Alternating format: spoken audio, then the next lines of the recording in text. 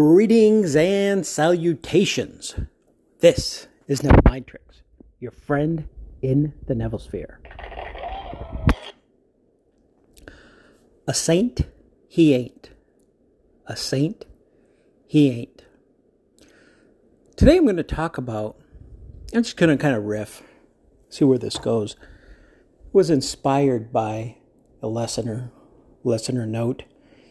And let me just say this before I get started. In my opinion, I think I have the best, greatest listeners out in the Neville Sphere.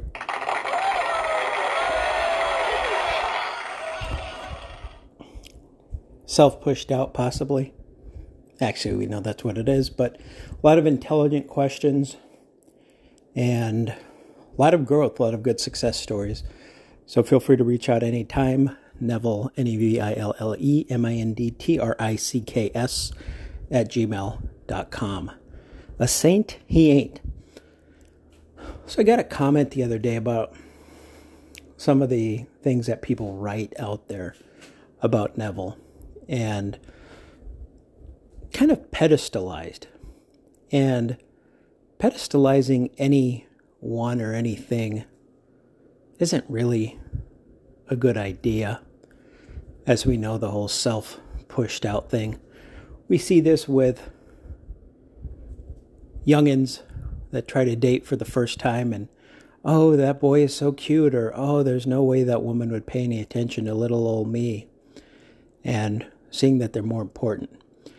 And there's some of that with Neville, like, oh, Neville did this, Neville was so perfect, Neville never had to take a ship to go to Barbados, he would just walk the however many thousand miles across the Atlantic Ocean and whatever other bodies of water. I think it's pure Atlantic Ocean from New York City to Barbados. Just ridiculousness. So don't believe everything that you read. That's kind of a thank you, Mr. Obvious moment.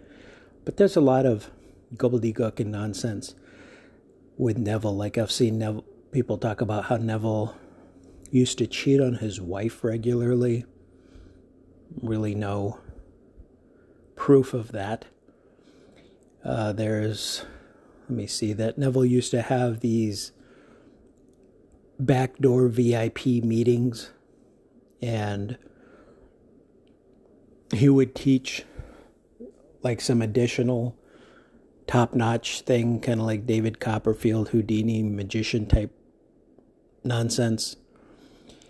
And, you know, like I said, I poked fun at the bro science folks out there that drink pickle juice and listen to their binaural beats to speed things on. And you could tell they're making things up as they go along.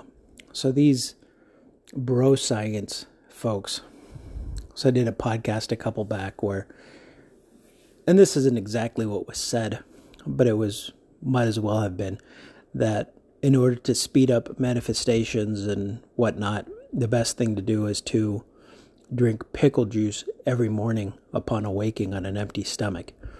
And I kind of just riffed on how that could bring about all these different type of questions and whatnot.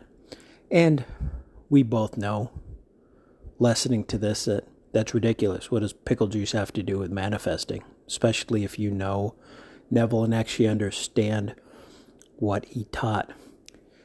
And another thing is evolution of content. Again, assuming, and I could be completely wrong, but I'm going to go out there, presume, and I'm saying it right up front. I'm not saying that I'm 100% right with this. I'm just making a statement of opinion, which may be a fact, but it may not be. That if you follow anyone's career and you see that they've been in the public eye, like Neville. Neville was in the public eye longer than 35 years, but he spoke from the platform, wrote books, that type of thing. He was a public figure for 35 years. Most folks evolve in that time, although it's not necessary to.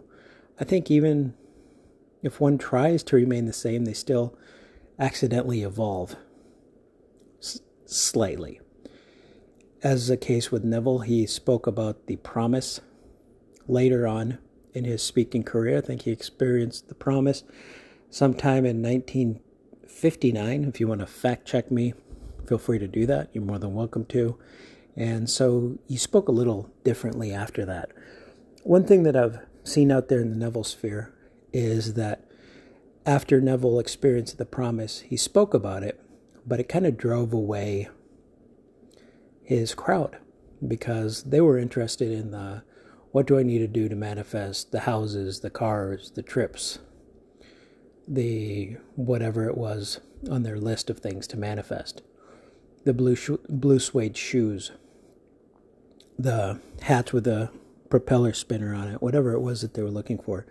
They were more interested in that than interested in the promise and the God aspect, if you will. And again, I've never heard Neville say this. I've never seen it anywhere, Neville. Again, welcome to fact check me. If you have the data, send it over. NevilleMindTricks@gmail.com or whatever creative way you know to get a hold of me. But what these folks said was that Neville said, I don't care, I'll speak it to the bare walls, as far as talking about the promise. But again, these are the same people that say Neville charged as much as guru NLPer Tony Robbins, and people that said that Neville made a fortune speaking, which, if you do your homework, Neville, if you piece it together, and I'm sure like most things, there's going to be some flat earthers out there that think that Neville charged as much as Tony Robbins, and that's fine. They can stay in their own little cults, their own little worlds. But the way I see it, he did charge for speaking. He had, especially when he started out his career, those of us in successful careers realize that sometimes when you start, you're not as successful as you are later on. You have to start somewhere.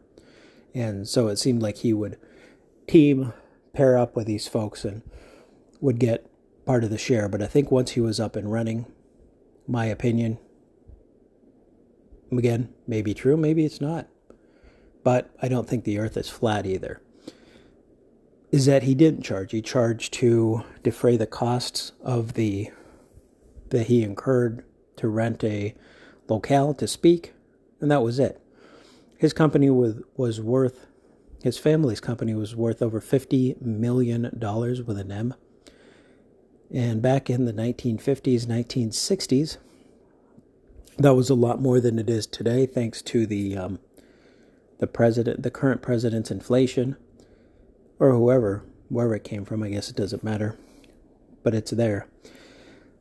And he owned 20% of that company and received a dividend check. I don't know if it was annual dividend, might have been more frequently. So with that kind of money coming in, maybe he didn't have to charge speaking. Maybe he had that kind of money, the Tony Robbins money, from his company. Who knows? Could be, could be not. So a lot of things today kind of tied in together. Pedestalizing.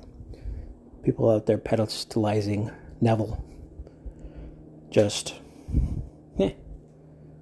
he was a person like you or I and just figured this all out and was able to pontificate it, receive visions, and wanted to share with the masses. Here we are almost 50 years after he passed away, and we're still talking about him and still continue to do so. Another thing is misinformation. Well, yeah, I know there's misinformation, but how can I tell? Well, if you pick up a Neville lecture and you don't see anything like that in there, probably didn't really say it. Which is kind of a tough thing to do. Like I said, there's 30 some odd years of content out there.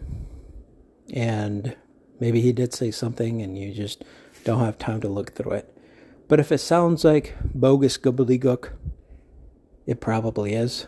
You can always reach out to someone like me, NevilleMindTricks@gmail.com, and I'll do my best to share what I've gathered according to my study. But not to brag, not to boast, but I've been called a Neville purist, among other things, kind of complimenting my knowledge of Neville. And I used to have a short coaching career, if you will. I had and I still do interviews for people that want to do the interviews or answer emails, that type of thing. But I don't present myself as a guru. I'm a student just like you that may or may not have read a little more Neville than you have, or have a different understanding. I know some people that I reach out to, they talk about with the language barrier, or they didn't grow up in a Christian household where the Bible was read, so some of the Bible tie-ins are tougher for them to follow. So that's understood. So don't put people on a pedestal. Watch out for misinformation. There's a lot of it out there. Anyone can say anything.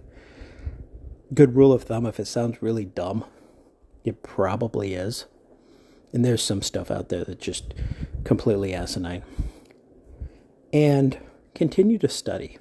I have some more stuff I want to talk about, but I think I'm going to save it for another time.